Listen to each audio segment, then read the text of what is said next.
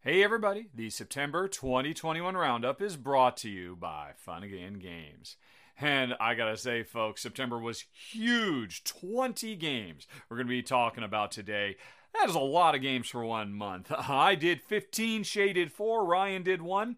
And for my 15, there were no expansions, so it's 15 completely new titles. Oh my gosh, I don't know how I made it through. Although, honestly, September's just the calm before the storm, because October is Essen month and November is post Essen month. So, lots of cool stuff is going to be coming in the weeks ahead. But this show is not about looking forward, it's about looking backwards. So, let me bring Shay up so he can run down from his least favorite to his most favorite the 4 games he covered for the channel this month. Shay, take it away. Hi, I'm Daniel, founder of Pretty Litter. Cats and cat owners deserve better than any old-fashioned litter. That's why I teamed up with scientists and veterinarians to create Pretty Litter. Its innovative crystal formula has superior odor control and weighs up to 80% less than clay litter. Pretty Litter even monitors health by changing colors to help detect early signs of potential illness. It's the world's smartest kitty litter. Go to prettylitter.com and use code SPOTIFY for 20% off your first order and a free cat toy. Terms and conditions apply. See site for details. Hey folks, so I covered 4 games this month, and as usual, I really enjoyed my time with all of them, but of course I must rank them in order. So at number 4, I have Terra Eternity. This is a paid preview, and this is a game that is it's all about carbon neutralizing the planet. You are controlling certain countries and building energy efficient or green power plants, things like solar farms, wind farms, hydroelectric power plants, and all in the service of carbon neutralizing, the electricity output of the countries involved. Now, this is a theme that I really like. I am very passionate about climate change being a big deal that people need to know about. So a game that is all about that, I'm interested in. And it was a really cool little light to mid-weight Euro, but the interesting thing, the fun little twist about it, is that when you are ever producing CO2, which happens all the time in this game, you're stacking these little black cubes on top of this little platform representing the globe. And if those cubes ever fall down, then you have a disaster. If you have enough disasters, everyone loses. So it's a fun little dexterity game that adds on to a Euro, which I don't usually see that often. And I also really like that even though you can play this game competitively, I usually play it cooperatively, but even if you are playing competitively, if there are enough disasters, everyone loses. So it really hammers home the idea that we are all in this together and we all need to work together in order to succeed, even if some will benefit a little bit more than others because we can all be ruined by it.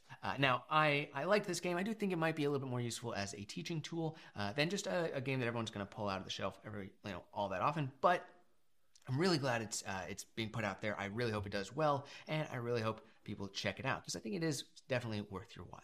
So that was my number 4. My number 3 is a very big game from very big game from Mind Clash Games, which is Voidfall.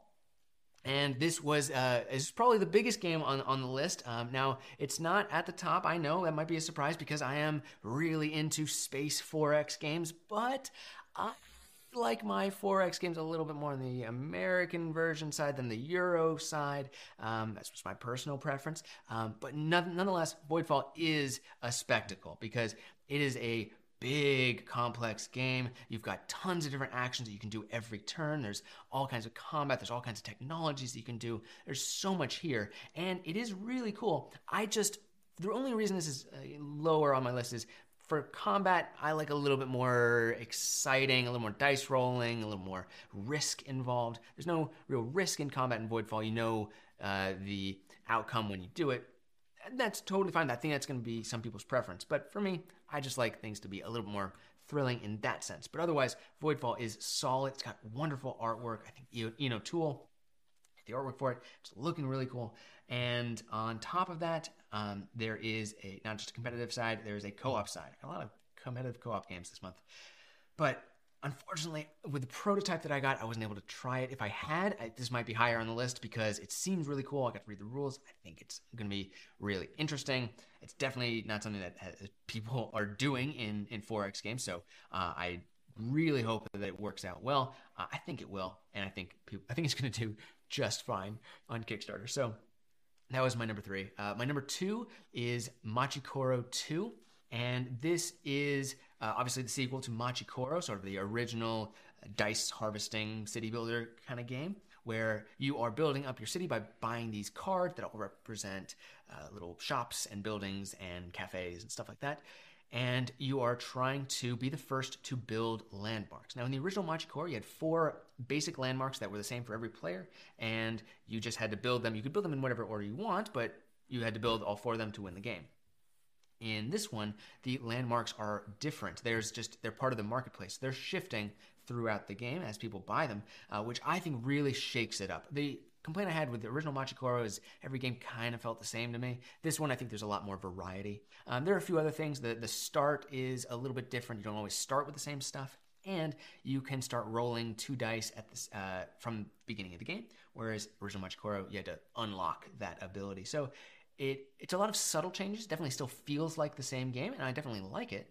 I personally would probably go towards Space Base a little bit more. Those 2 games are fairly similar, and that one's my preference, but I totally get why some people are really going to be more interested in Machikoro 2. I think that's totally valid. I would gladly play either one of them.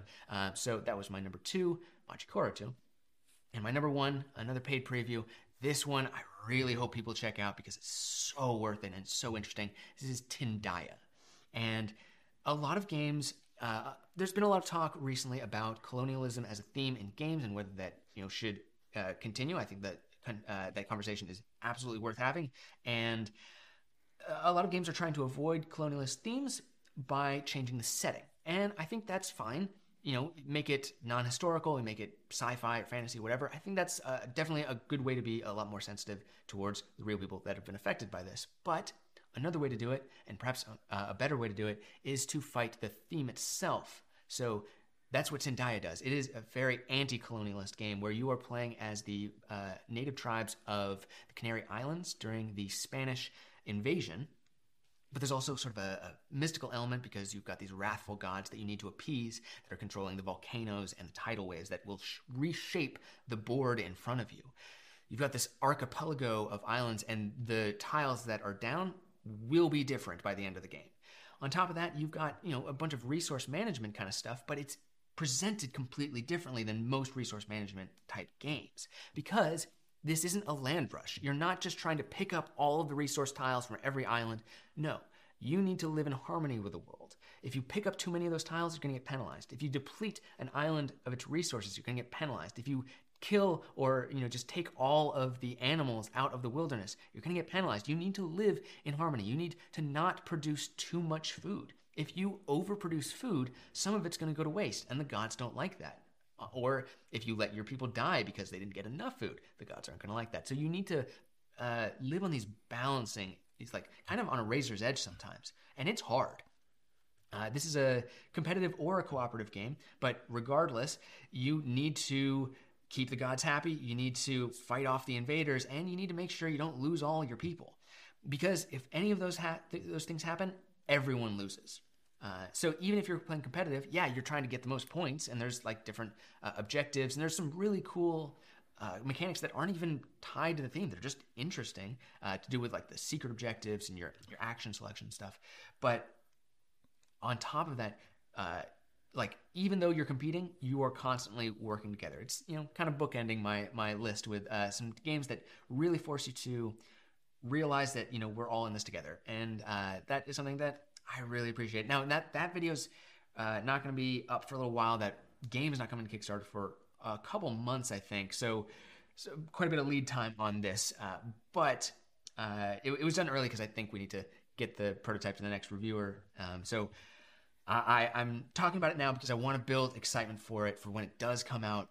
This is something that I really want everyone to be looking into. It's a great game. It's got a great theme, and it looks fantastic. So that was my number 1 of this month, Tindaya. And thank you all so much for watching my list. I will hand it back to Rahdo. Okay, thank you very much, Shay. As he said, Tindaya is a few months off, and actually Terra Eternity, I think, goes live on Kickstarter sometime next week, if I recall correctly, early October. So you'll be seeing those videos soon. Although, folks, if you are a backer of Rahdo Runs Through on Patreon, you can go to patreon.com/Rahdo. You get to see these videos early. Sometimes days, sometimes weeks. In the case of Tendaya, you can see these videos months ahead of time before everybody else and without ads. One of the many perks on the Patreon show, and therein ends this month's self-promotional loop. All right, let's get back to talking about games. Or 4 very, very cool titles that Shay covered. But in addition to that, Ryan covered a very cool game as well called Drop Drive, which is also coming to Kickstarter. Has this one launched yet? I don't think it has yet. I think it's about to launch. Yeah, and it's awesome. I actually, in previous years, covered the prequel to this game, which was called Dungeon Drop, where the notion was you took a whole bunch of colorful cubes and meeples and stuff, held them a few feet over the table and dropped them, and that created a dungeon that you then had to explore and try to loot over the course of the game. And that was a really neat title. This sequel, Drop Drive, instead of making a dungeon, we're actually making a galaxy full of planets and spaceships and anomalies and all kinds of stuff. And instead of just doing simple looting, you actually have a ship that is traveling around in this little randomly generated solar system. The game comes with this very cool plastic tool that you can use to keep track of how far you can move, and it's very analog. You can kind of like bank around corners and whatnot. And the game's got a lot going on. Pick up and deliver, player versus player combat if you're interested in that, or player versus environment combat as well. There's a lot going on in the game, and Ryan's run-through, I think, or his rules run-through, I think, does a phenomenal job bringing it all to life. So you'll be seeing that one coming very soon as well. But that's it for the contributors. It's going to be me and the 15 games that my wife Jen and I played this month. And again, this is in countdown form, starting with our least favorite, ending with our most favorite. So let's get right to it. We've got 11, which was another paid Kickstarter preview like Ryan's video and a couple of Shay's videos. This game blew up. Not on Kickstarter, sorry, on GameFound, which is the new competitive platform. Nowadays, if you're really interested in all the cool latest crowdfunded games, you've got 2 sites you have to be checking. And I was really happy to spend a lot of time with 11. This is a football management simulation where it's less about the actual match at the end of the week, where your soccer or football team goes up against other teams as you try to work your way up the rankings and all that.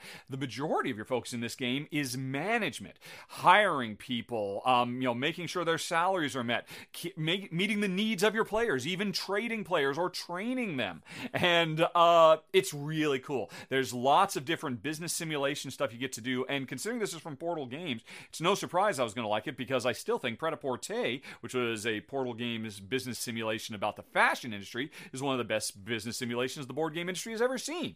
And I think 11 has the potential to hit that high watermark as well. Now, it comes in at number 15 at the bottom of my list because the prototype I played is a little on the early side. And I talked about this, that the version we played, I think it definitely needs some more tuning and balancing. All of the AI teams that we play against were way too easy to beat. And I think the game needed a little bit of tightening here and there. And again, I talked about that in the final thoughts. But as I said in my final thoughts, I think the basics of this game are so rock solid. I can see how it is full to the brim of really interesting stuff. And actually, as it went through the crowdfunding process, which is now over, they added a bunch more stuff, like being able to control goalies and player trades, I guess. There's a lot of additional stuff that's coming. So I feel like I played it a little too early to give it a proper ranking. So that's why it's coming in. But again, I 100% trust Portal and their ability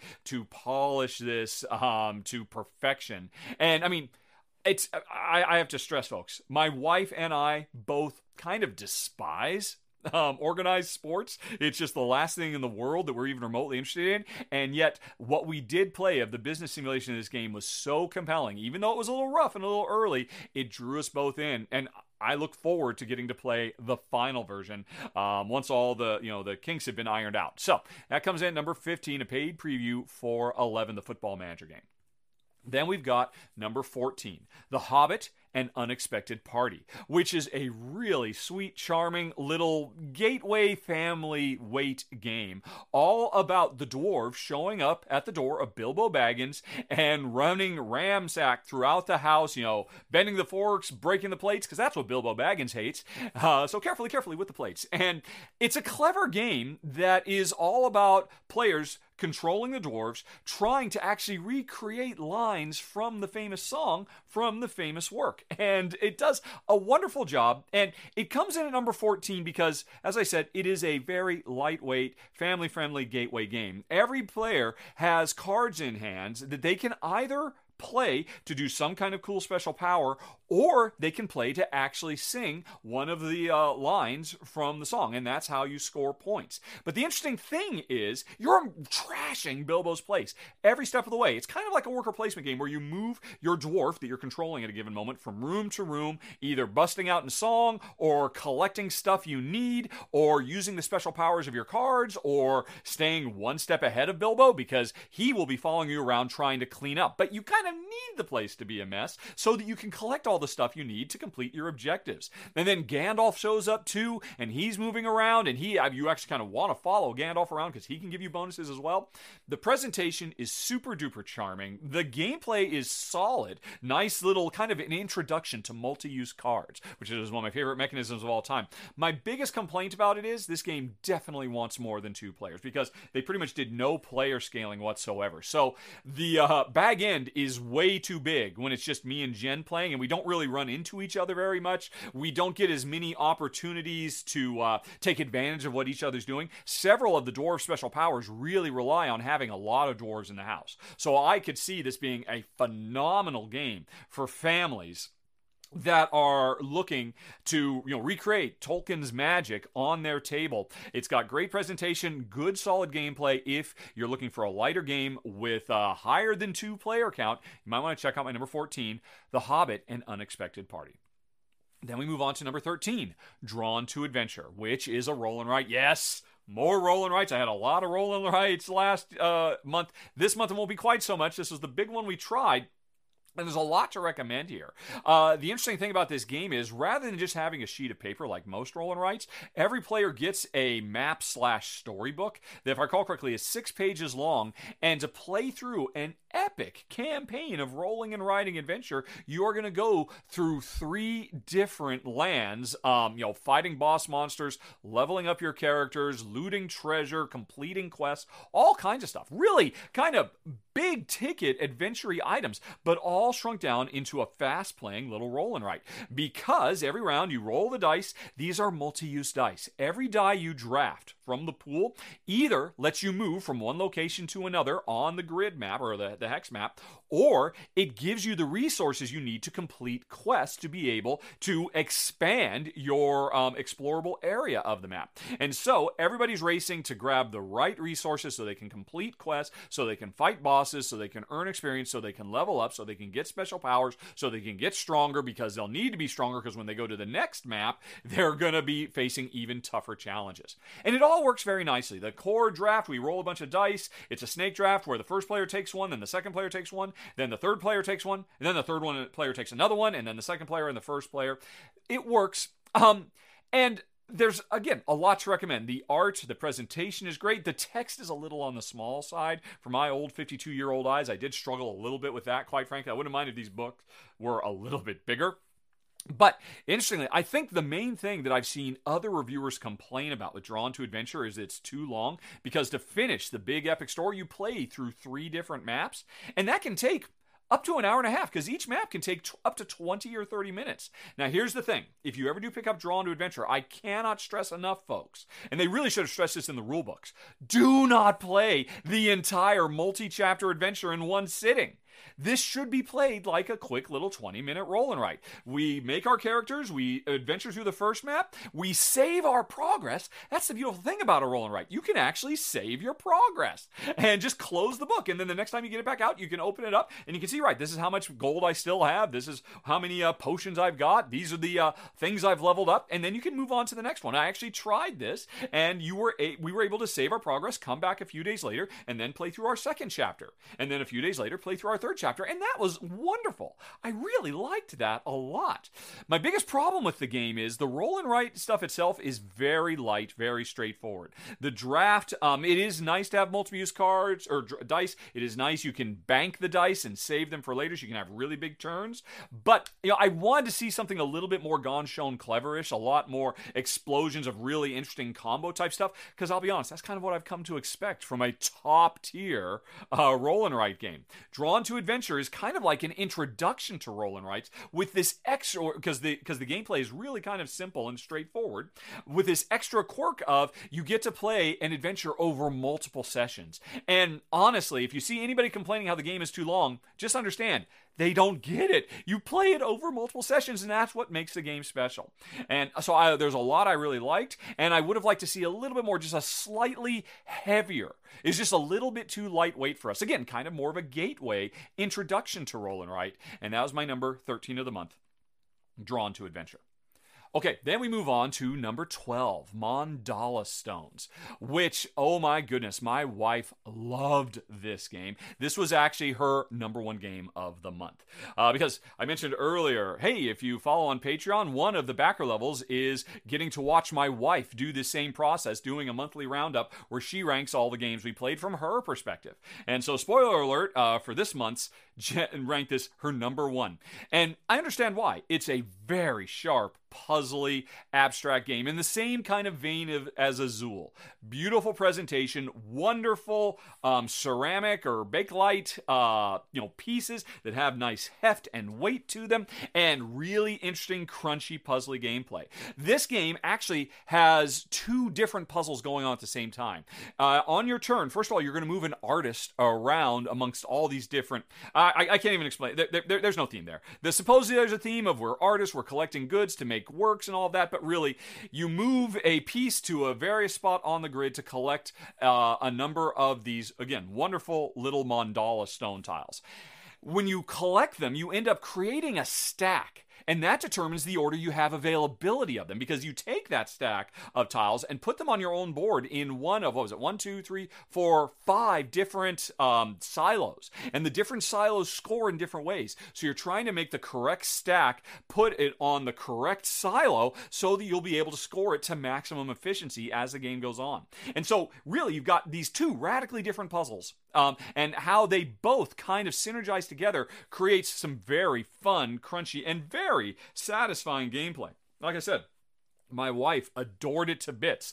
I think it's brilliant. I think it's not quite up, it doesn't quite reach the same heights of Azul, but it's in that territory. The gameplay is that good. My only problem, the reason it comes in number 12, is because it is an abstract game. It's even more abstract than Azul, if you can imagine such a thing. And that's just a personal peccadillo of mine. I need a little bit more theme to invest myself. Yes, I know supposedly I'm controlling artists and making masterworks, but the theme, it's completely absent. And I'm a guy who's always finding ways to make the theme fit. So that is my only complaint about, and can't even complain. Mandala Stones doesn't set out to be a big thematic Euro. It is a fun, brilliantly designed, beautifully produced, crunchy little abstract game. It was my wife's favorite game of the month, and I respect it, even if I can't love it quite as much as her because of the abstract nature.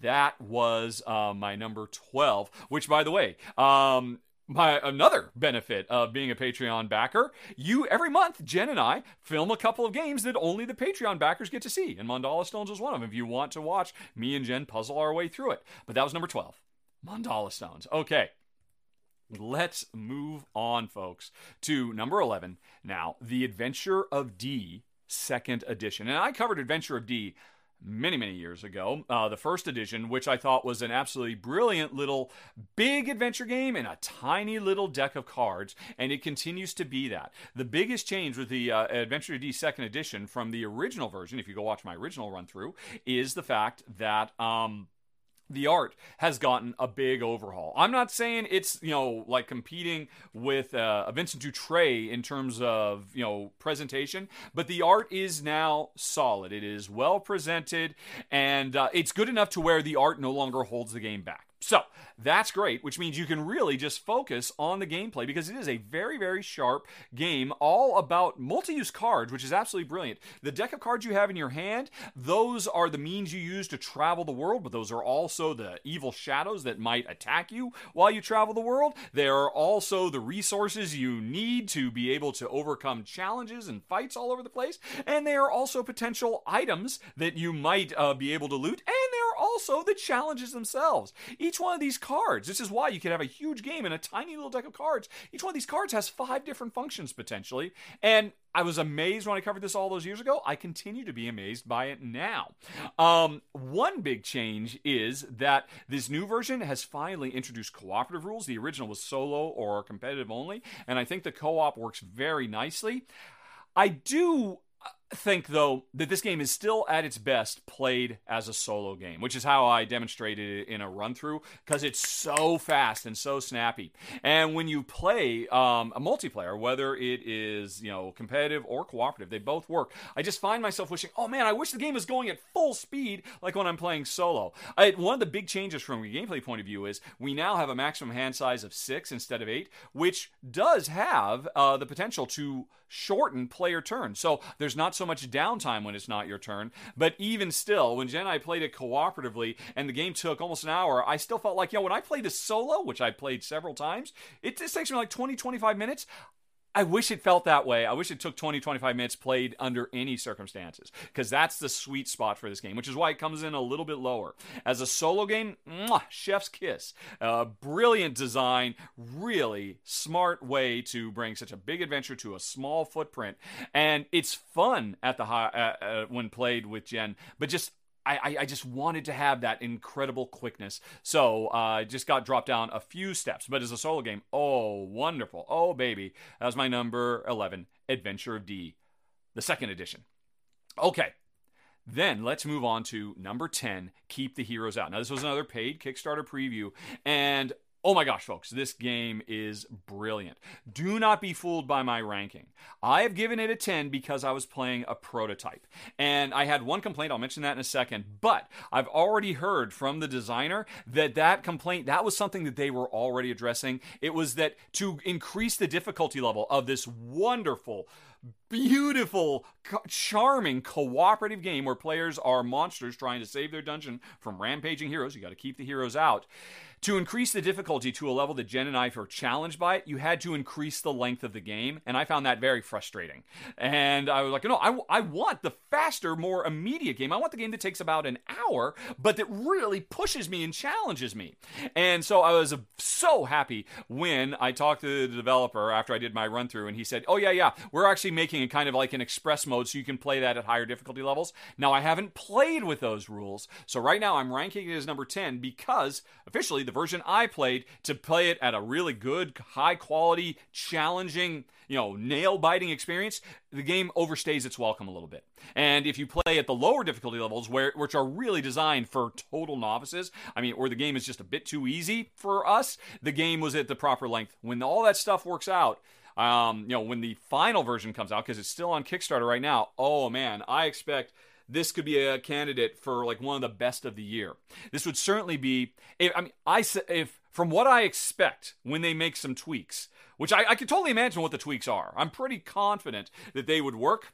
I think this game probably would have made it in my top 3 of the month instead of coming in currently at my number 10. Oh my gosh, look at it. It is so adorable. And it's so smart. Go watch my run through, or I should say my paid preview to see more of my number 10, Keep the Heroes Out.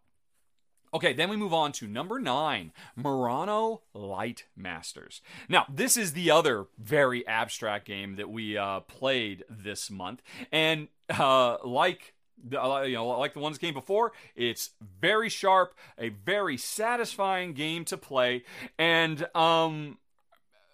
the reason it comes in relatively low for me, I'll just say it right now, is because it is still fairly abstract. Although, the theme is certainly stronger here than it was in Mandala Stones, because in this game, we are master glass artisans in the Italian city of Murano.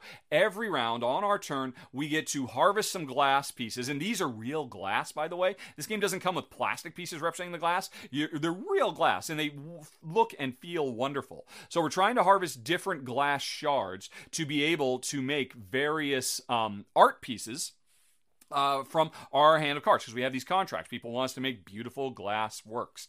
And there's a few interesting things that are going on. One is, I've got my hand of works. Once I've finished them all, that triggers the end of the game, and hopefully I scored the most points, but I must do them in order. I can't just do these in the order I want. The order they are in my hand is the order I will work on these jobs. So I can plan right from the get-go, okay, early on I'm going to need some yellow shards and some green shards, but then there's going to come a point where I don't need them at all anymore, and I really have to kind of switch to blue or something like that. So that's very satisfying, being able to make plans right from the get-go of how you're going to have the game evolve. And once you actually do make these works of art and you put them on the table so you can score them, you're not done with them yet, because each one of them comes with one or two icons that indicates that you can use them, kind of like favors from your patrons who were so happy with the art, to use special powers. Every time you play the game, 4 special powers are going to be put on the table that really change the play of the game. So once I've completed this work of art that has the red icon, I could then use that one time to use the red icon power and really change things up, and every time you play, it's going to be a different collection of those special powers.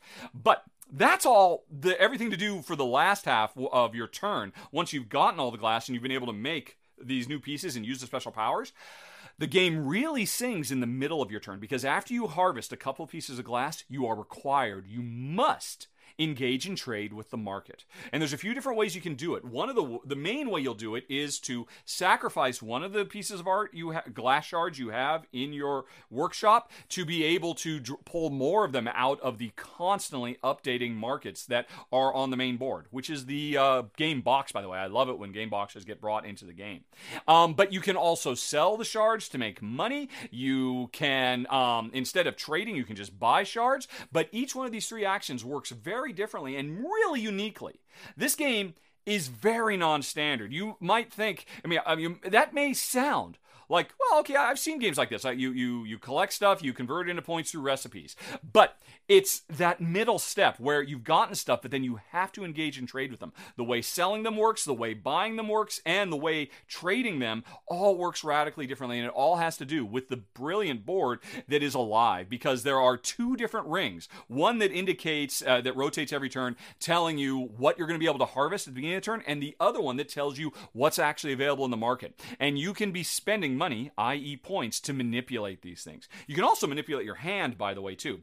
Anyway, long story short, it's a beautiful game, and it's got surprising hidden depth to it. Really great short-term strategy based on what's the market like right now, but also my long-term strategy of, I know I have to get the glass in this order, and wonderful production. The glass pieces are great. The art is stunning, and a lot of variety too, because every time you play, you're going to get 4 different special powers. And my only complaint is, the only reason it doesn't come in higher is because, again, it is still on the abstracted side, but I really enjoyed it a lot.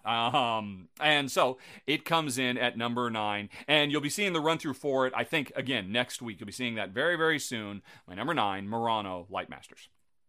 Okay, then we go on to number 8, Birdwatcher, which is another paid Kickstarter preview. It'll be launching in October as well, and so you'll be able to watch me watch these birds very quickly.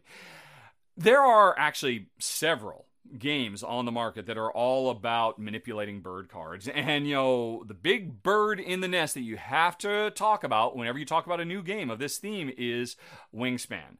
Everybody wants to know, how does this compare to Wingspan? I'll actually talk about this in the preview you'll be seeing very soon. But I think the thing that makes Birdwatcher stand out from all the other games, because there's a bunch of them, and first of all, there's just the setting.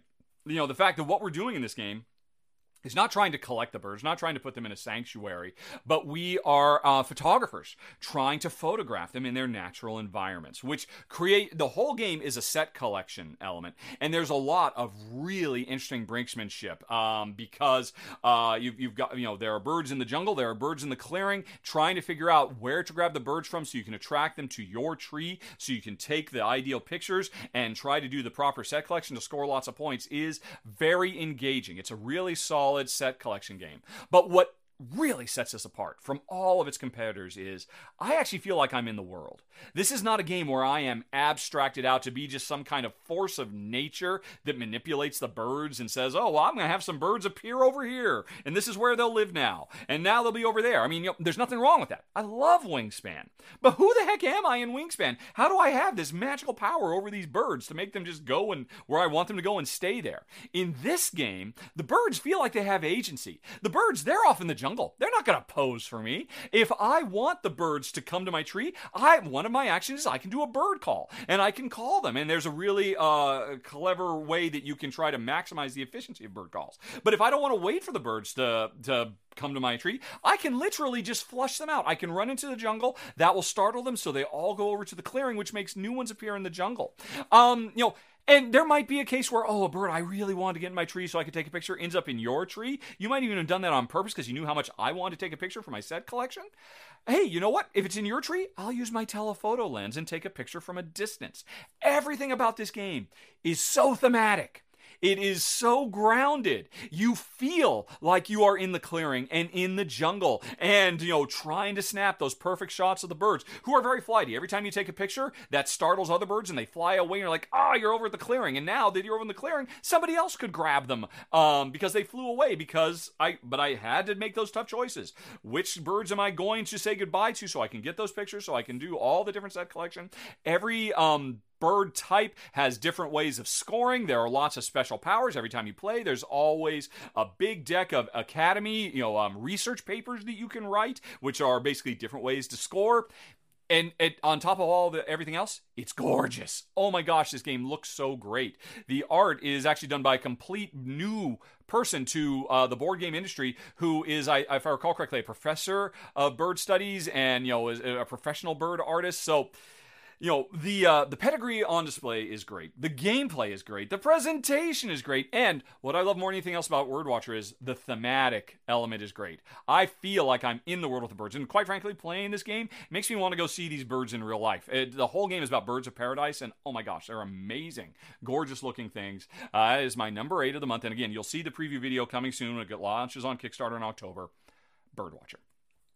Okay, let's move on to number 7 now. The Adventures of Robin Hood, which is a game I have been waiting for since 2020 when I first heard about it. This was actually in my top 10 most anticipated games for 2021, and we finally got to play it, and oh my gosh, did we play it. We played it from start to finish. We blitzed over the course of a week through the main storyline, and while I could go back and play through the alternate storyline, it has 2 full storylines in, I had such a great time already because oh my gosh, this game does a lot of really cool things. Now, the interesting thing is, it is from designer-artist Michael Menzel. And many, many years ago, Michael Menzel made one of my favorite co-op games of all time and illustrated it, Legends of Andor. So that's why I was so excited. What was he going to do new and different, considering how amazing Andor was? And this game does so many cool and interesting things. The board itself, which represents Sherwood Forest and, was it Prince John's Castle, is gorgeous, like any Michael Menzel board. But the board is basically an advent calendar. It is full to the brim of all of these little windows. And based on events that will happen over the course of gameplay, you get to flip those windows and reveal what's underneath them. Often what's underneath them is guards that are trying to capture you and your merry men, or Maid Marian for that matter as well, your merry men and women. But they are cool events. They are things that literally change the state of the world. They are characters you can talk to, and it makes the world feel alive. Things are constantly changing. The world doesn't just sit there static waiting for you. But so that's half of what makes the game special. The other thing that's so great about the game is the way you literally move around the world to interact with all these things. Each player gets these kind of little ruler meeples that indicate movement, and you can string 1, 2, or 3 of them together when you're moving to travel a little ways or travel a really long ways, and basically sprint through the forest to get to your goals. And because they're independent little ruler meeples, they're very analog. You can kind of try to bend tight around corners and move more efficiently and all that. And there's really interesting stuff too, because you want to move as fast as you can because you're always racing against the clock and, the evil machinations of the Sheriff of Nottingham and all the different missions that the game comes with. And like I said, remember, again, each one of the missions has 2 alternates, so you can play them each twice before you're done. But Oh, what was I saying? Oh, yeah, movement. You want to move fast, but if you use all three of your rulers, then you will exhaust yourself, and that means you miss out on the chance of adding more cubes to the bag. There's a bag that runs everything. You reach into the bag and pull out big tokens to indicate whose turn it is next. Kind of like an Aeon's End approach to a variable turn order that works wonderfully in Aeon's End. It works wonderfully here. But also in that bag are tokens that indicate win guards and rich nobles that you could steal from, because we rob from the rich, give to the poor. They appear and disappear all the time because it's constantly changing. And every once in a while you draw in the bag to find out how the layout of the world is going to change. But the main thing that's in the bag are a bunch of success and failure cubes. And whenever you have to fight somebody, you get to draw 3 cubes, and you have to draw at least 1 success. So the thing is, every time you don't sprint, you put another success cube in the bag so you have a better shot of surviving fights. And I think that's just great. It really does something so much more interesting than just another game where, oh, I'm going to fight. Let me just roll a 6 and see what happens. I feel like it's like you're constantly changing and evolving a die that changes its probability as you go on. It's kind of similar, now that I think about it, I didn't think about this at all, to the Arkham Horror the card game Danger Cup, but I think it's ultimately better because this bag is constantly changing, whereas the Arkham Horror usually is card game is kind of more just attrition type thing. Here, the makeup of the bag is constantly changing, good or bad, based on your decisions. And it's brilliant. It's got so many cool, fun ideas. The storytelling is lovely. It's not award-winning storytelling. It's a pretty straightforward retelling of a lot of the real legends of Robin Hood, from real history, the Welsh history, as it turns out, as I recall. And there was a lot I really, really dug here. We had a great time playing all the way through the adventure. And, normally in my line of work, I don't have time to go back to play a game over and over and over again. And I honestly felt like, okay, I've played the first 3 missions. I made it through a wonderfully done tutorial. I've got it now. And yet we kept wanting to go back. And we made the time because we were enjoying our time so much in Sherwood Forest playing number 7, The Adventures of Robin Hood. Okay.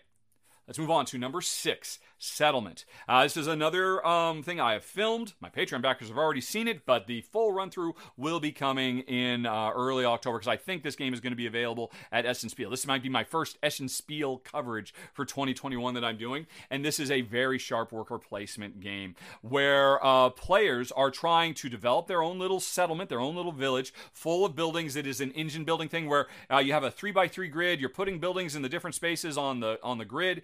And one of the things you can do with your workers is activate a given row of that grid. So you're trying to put buildings that will combo well together and do really nice, engine building type stuff. But you have another grid, which is the wilderness, which you can use your workers to explore. And then if you spend your time doing that, in the same way, you can make a combo chain of exploration by harvesting all the stuff out of the wilderness after you've explored it to get the resources you need to run your village engine. The problem with the wilderness is there are monsters constantly popping up out there. And so you have to spend workers to fight the monsters, to clear out the wilderness so that you can get the resources so that you can run your village engine. Or you can completely ignore the wilderness and make a village engine that's self-contained. Or you can completely ignore the village and just focus on the wilderness and harvest stuff, because the true key to victory is getting the resources you need, either through the engine building or the harvesting or whatever it might be, to recruit heroes that will score you points. And there's always a set of them on display. They're constantly coming and going, and we're in a race to get those heroes as fast as we can. So that's the crux of the game. What makes it special? Why is it my number 6 of the month? And an excellent title. Every time you set up the game, you're going to put out a number of artifacts. And the game comes with a bunch of them. And all the artifacts are radically different. And they're all very, very powerful. Within the confines of the game, any one of these artifacts, if you were to get it, that would define your strategy for the entire game, because it makes you really powerful either in harvesting or building or recruiting or whatever it might be. The thing is, though, during a round, and the game takes place over 6 rounds where you get to place all your workers, then you recover them all. You have one artifact. When the round is over, you have to sacrifice that artifact, put it back in the queue, and get a different one. And that means in the next round, your entire strategy is going to change in radical ways, because these artifacts change everything. And so the whole game becomes all about timing, all about trying to make sure that, okay, I got to pass right now, because if you pass before me, I know you're going to take that diamond ring, as we both need it really bad. Even though I've got another worker, I might pass right now to ensure that I get that diamond ring so that I can do my strategy next turn. Although on the flip side, if I didn't get the diamond ring and you ended up getting it, when we get to the next round, I want to outlast you. I want to do more work because I want you to pass before me. Because when you pass, you've got to give that up, put it back in the queue and take a different one. And so you are so heavily invested in where are the artifacts? Who's got the artifact I want? Are they going to pass before me so that I could pass right after them and snag it before somebody else gets it? Because again, these artifacts are game changing. And so it becomes, I mentioned in my run through, we have kind of shared custody of all these artifacts and we're constantly juggling them back and forth, and that's where the interaction really comes alive because you so care about getting the right artifact at the right time so you can do all of your harvesting and your engine building and your recruiting to peak efficiency. It's a very impressive little game from a relatively new publisher that, and I hope it makes a big splash at Essen Spiel because we really enjoyed my number 6 of the month, Settlement. Okay, now let's talk about number 5, Bad Company. I guess this actually, I believe, has gone live now. So this is probably my first Essen 2021 video because this is going to be available at Essen like Settlement before it. And I loved it. It was great. It was a lot of fun. This is basically a dice harvesting game along the lines of Machi Koro. Back at the beginning of this, Shay mentioned Machi Koro 2. And, I have to admit, I was kind of curious about trying out Machi Koro 2, but I knew Bad Company was coming, and I so much more wanted to play this because, oh my gosh, Bad Company finds a really cool and interesting way to completely reinvent the Machi Koro formula and do new cool stuff that is just so much fun. In this game, we are the head of a heist crew trying to pull off lots of heists and get out of town before the cops catch us. And like Machi Koro, that means every round there's going to be dice rolled, and the results of those dice tell me which of my crew members, because my crew members are numbered 2 to 12, which of them I'm going to activate. What's interesting about this game is you actually have 4 dice, and when you're rolling a dice, you roll all 4, and you can combine them into 2 pairs. So if you have a 1, a 3, and a 6, you could combine them into a 2 and a 9, or a 4 and a 7, or whatever. And this means every time you roll the dice, and you can spend money to re-roll if you're desperate, if you need them to, you have very interesting decisions. Okay, which of my people who can be leveled up over time and become more powerful am I going to activate? But that's not all, because everybody else, like Machi Koro, is waiting to see what I roll. But unlike, and Machi Koro, you rolled a 2. That is useless to me. Yawn boring. In this game, I'm going to make one die or the other, or I'm going to make the 2 pairs, and like say I made a 2 and a 9. Right? And so I'm activating my 2 and my 9. Everybody else gets to activate their 2 or their 9. And so everybody, on everybody's turn, has decisions to make. And they're meaningful decisions that are very, very engaging. And you will win or lose. I mean, this is not a game where you feel like, oh, another round where I get to do nothing. Over and over again. I just can't roll that one thing I need. You're rolling 4 dice. You have a lot of control. And even when you're not in control, you're choosing from 2 different pairs that one of the players created. And then on top of that, there's no bad rolls, because even if you don't get to activate who you want to activate, you'll activate somebody that's making progress on all the heists that you're trying to do. That's what we're trying to do, pull off heists. And it works so well. Also, the entire game from start to finish is simultaneous play, and the whole game can finish, no matter the player count, in about a half an hour. So everything about this game is fantastic. I love the presentation. I love the sense of humor. I love how it takes Machi Koro and improves upon it.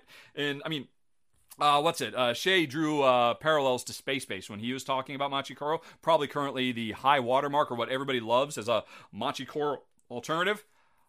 No offense to AEG and John D. Clare. I love them. They're some of my favorites. But Bad Company eclipses Splendor. Or not Space Base for me. It's a blast from start to finish, very high velocity, really engaging, fun gameplay, just a good sense of humor throughout. I love everything about my number 5 of the month, which will be coming at Essen Spiel 2021. Bad Company. Okay, from Aporta Games, I forgot to mention.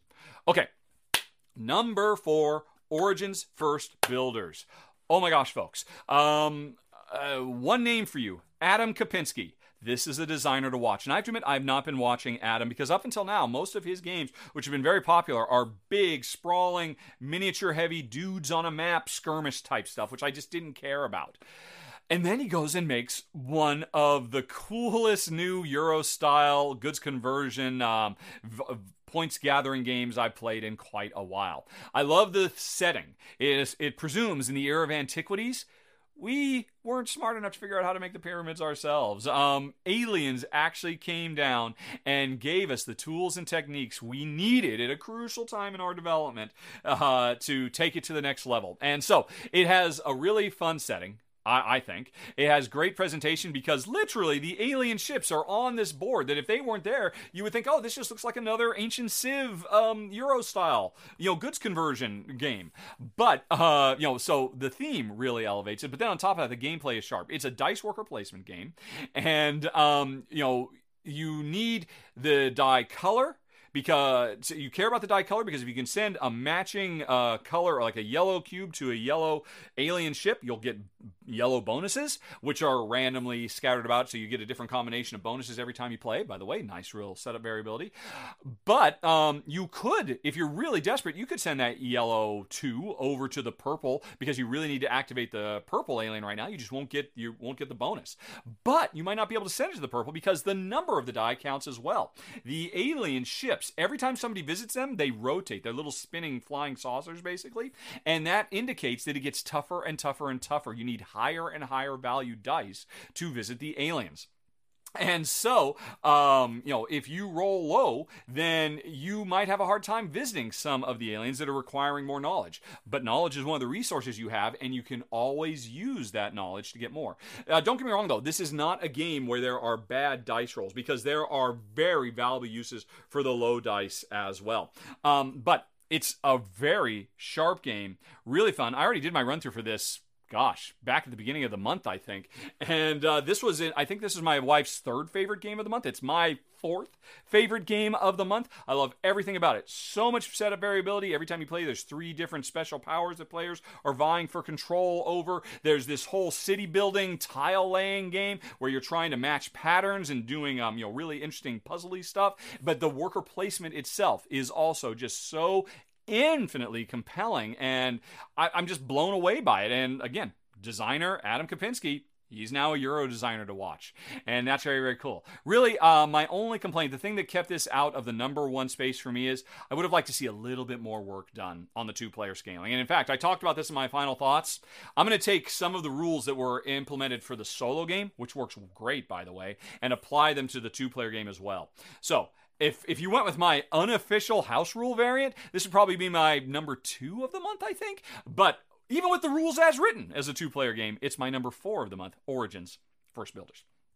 Alrighty, folks, we are getting close to the end. Let's talk about Witchstone, which is a very interesting game because it's from designer Reiner Knizia. But in a very, very rare move for Reiner, he did not develop this game alone. He had a co-designer, and I'm sorry, I cannot remember your name, co-designer. Okay, that's it. I'm going to pull up. I should have written this down ahead of time. I'm going to bring up Chrome, and I'm going to look up Board Game Geek Witchstone. And give credit where credit is due. Reiner Knizia is one of the greatest board game designers of all time, but his partner, Martino Chiacchiera, oh man, Martino really pushed Reiner in new directions because this game does not look at all, or really not even feel very much like a Reiner Knizia game. It still has brilliant, simple core mechanisms that drive you through and just constantly force you to evaluate and reevaluate every step of the way as you're constantly making compromises. But and if anything, I think this kind of reminds me of an older Reiner Knizia design, Chin, because it's a domino tile laying game where you have a bunch of domino tiles, you're putting them into your little witch's cauldron, and you're trying to make matching groups of icons in your cauldron, because that means you can make bigger and bigger and bigger actions, so that you can do all these different type of witchy actions, make ley line energy connections between towns and spread your witches out, or do research on scrolls, or practice your magic wand and all that. So there are these fun little thematic flourishes, but what really makes the game stand apart, and this was my wife's number 2 of the month. Sorry, I'm kind of spoiling this for Patreon backers, but I'll have to make sure I put up Jen's video before I put up mine, since I'm spoiling her whole video. Anyway, though, what really makes this game special is, as the game goes on, and you are really careful about how you do the tile laying in your cauldron, you prompt bigger and bigger and bigger, explosively bigger turns, where you get to do triple, quadruple, quintuple, sextuple, septuple, octuple, uber turns of actions, whether it is, mastering the magic wand or, deploying witches on the board. And the bigger these turns you get access to, the more combo-tastic they get. I mean, I mentioned earlier talking about how in Roll and Rights, I really like to see more kind of combo-tastic super chains of stuff that happens. Witchstone is awash in those kinds of big, cool, oh my gosh, this turn, I'm going to get a lot of stuff done. I'm going to lay 6 lines, and I'm going to move my witches 4 times, and just between those two things, I'm probably going to trigger 6 or 7 bonus actions I get to do off all this stuff. In fact, turns can get so complex in this game when you're really triggering huge, uber epic turns that the game comes with a little turn tracker you can use, where everybody has their own little familiar, like a crow or a frog or whatever, that you use to keep track. Right, okay, let's not forget, I have 8 witch moves I get to do this turn. Right, okay, I'll do these first 3, and now I've got to interrupt because that's triggered another thing, and I do it, and then I come back. It's great. Martino and Reiner work together again. Reiner Knizia, collaborate more with other designers. You're one of the best. You're still one of the best, baby. But oh my gosh, I wouldn't have thought this was a Reiner Knizia game. And I'm really, my hat's off to my number 3 of the month, Witchstone. Alrighty, let us talk now about number 2, The Crew, Mission Deep Sea. Oh my goodness, The Crew is rightfully hailed as one of the best, if not the best, new card games to come out in the last decade. It's such a brilliant cooperative trick-taking game. I was absolutely blown away by it. And the original Crew, Search for Planet X or something like that, was about deep space exploration. But at its heart, it was really a fairly abstract card game where every round of this trick-taking game, every player has their own special objectives that they have to fulfill to be able to win. Because often in this game, okay, I could win this trick, and in a regular trick game, of course, I'm trying to win as many tricks as I can. In this game, as often as not, you have to lose so you can let your teammates win because they have objectives about how they have to go about it. And it was brilliant. The Crew, Mission Deep Sea, is brilliant. Is absolutely brilliant as well. I cannot speak highly of it enough. But what makes Mission Deep Sea better? Because the core game hasn't changed. Don't get me wrong. It's still that same core idea of it's a cooperative trick-taking game where we have to be smart about whether we win or lose or how we can set up our teammates to win, even if it sometimes seems almost impossible. The core change to the game is the way missions are doled out. In the original game, there was a book of, 50 or 60 missions, and each one had a special set of rules of how players were supposed to win. In the new game, there's still a big old book of missions, but every time you set up a new mission, there are a random assortment of actual goals, task cards that are drawn and put out, and players draft them before they get going. And then on top of that, the missions have special rule-changing stuff. And oh man, this makes it so much more fresh and interesting. So much more compelling because you could just say, to heck with it. I'm tossing the storybook out the window. Although I wouldn't. I really enjoyed the Planet 9 storyline, and from what we've played so far, I really enjoyed the Deep Sea storyline as well. But every time you play, the game comes with a really thick deck of all these cool special missions you can do. And every time you play, it's going to be an interesting combination of stuff. But it's not like they're just handed out. It's interesting just drafting them, deciding, because you can see what your starting hand is. And you're like, okay, I think I have my best shot at winning that one. I hope I can get it so somebody else doesn't take it ahead of me. Oh, they took that one. Okay, do I think I could lose that one? Okay, that's the one I'm going to take. It's great. It so elevates the game. It pretty much replaces the original Planet 9. I can't imagine going back to that, quite frankly. I guess, strictly speaking, the first crew does have a place because it's a bit more straightforward. And don't get me wrong, it can be hard wrapping your head around the crew. I certainly struggled when we started playing the original one. So, I mean, I guess it's still maybe a better introduction to the whole idea. But yeah, Mission Deep Sea so elevates the experience. The original crew didn't quite make it into my top 10 of the year. It was in my top 15. This might make it into my top 10 for this year because, I mean, this one extra little twist so takes it to the next level. And the game was already on a really, really high level play. So I'm very, very impressed by my number 2 of the month, The Crew, Mission Deep Sea. But every month, folks, there must be a new game of the month. And what do we have this month? I genuinely don't remember. Let's take a look.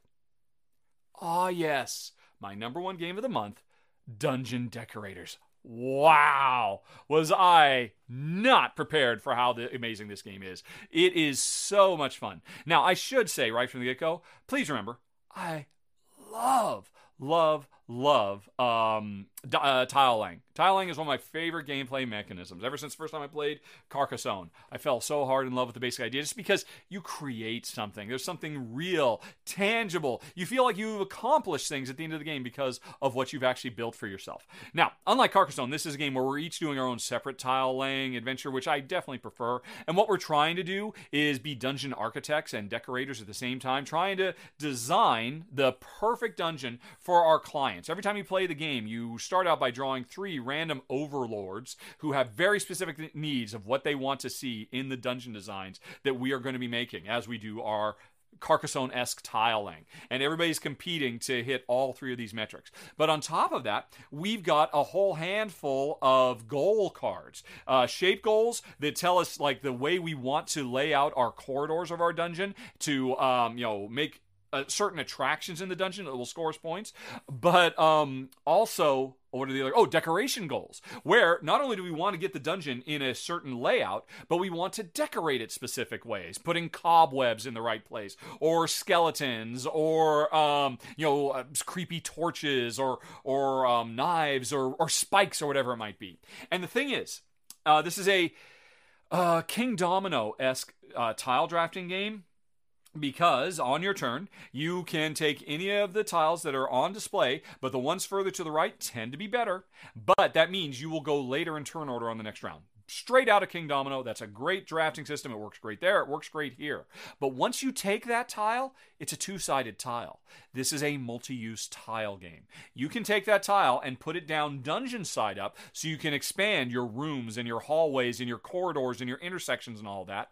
Or you can put it decoration side up so you can decorate all those rooms and hallways and intersections and all of that. And that means you are basically playing 2 completely separate intermeshed tile laying games at the same time. Because each tile is really 2 different tiles in one, and you have to lay out the dungeon to fulfill certain needs, but you have to do it in such a way that you leave open space so that you can put the decoration tiles scattered out amongst, and that creates such an extra fun level of challenge to what is, at first glance, looks like a pretty straightforward tile laying game. But the fact that it's 2 tile laying games where the 2 tiles fundamentally function differently and have different goals, different tricks and quirks, and yet you have to make these 2 separate dungeons, the corridors and the decorations, fit together as you are slowly expanding your way. And what you're always trying to do is you've got decoration goals or shape goals you're trying to achieve. Because as soon as you complete a goal, you get to draw more. And that's the key to this game. Yes, it's important to make sure the big overbosses are happy and you compete on those. But the main thing is you are trying to build as fast as you can to complete your objectives, to be able to score points so you can draw more. And while still making that work within the confines of the big picture. It's a blast. It's got a great sense of humor. Really wonderful presentation. The overbosses are cute and funny. And but all that aside, it is such a new, fresh, different, and unique approach to tile laying games. A multi-use tile laying game that I couldn't not make it my number 1 game of the year. And I would definitely think it's a potential for one of my 10 best games of the year too. Again, like I said right front, I loves me some tile laying. I love it so very much. So, something that basically makes me play 2 tile laying games at the same time where they're both struggling to fit together. Oh my gosh. Oh my goodness, my number one game of the month. Yeah, there's no two ways about it. It is Dungeon Decorators. And that's it, folks. Phew! What are we at now? Well, how much? I've been talking for just about an hour, me and Shay. Not too bad. 20 games in just over 60 minutes. That's 3 minutes a game. I feel pretty good about that. But, folks, there's no rest for the weary because I am sure probably just in the time I filmed this. I mean, I'm actually expecting one game to show up this afternoon it's going to be on Kickstarter next month. I really got to get to work on that. But, as always, folks, thanks for watching the show. Hope you had a good time. Hope you found some interesting stuff there. If you have any questions, yeah, you can certainly ask me in the show notes. Some of these run-throughs will be showing up in the coming weeks. We've just kind of filmed a bit early in the lead up to Essen Spiel. Oh my gosh, Essen Spiel, the next R&R, which is a weekly live show I do with Rael Gaviola. We're going to be counting down our 10 most anticipated games for Essen Spiel. There's some really amazing stuff coming, folks. But anyway, again, that's the future. We are done talking about September. That is in the rearview mirror. Thanks for watching, everybody. And, of course, as always, thanks so much to Fun Again Games for supporting the show and making it possible. Have a nice day, everybody. Talk to you later. So long. Bye-bye.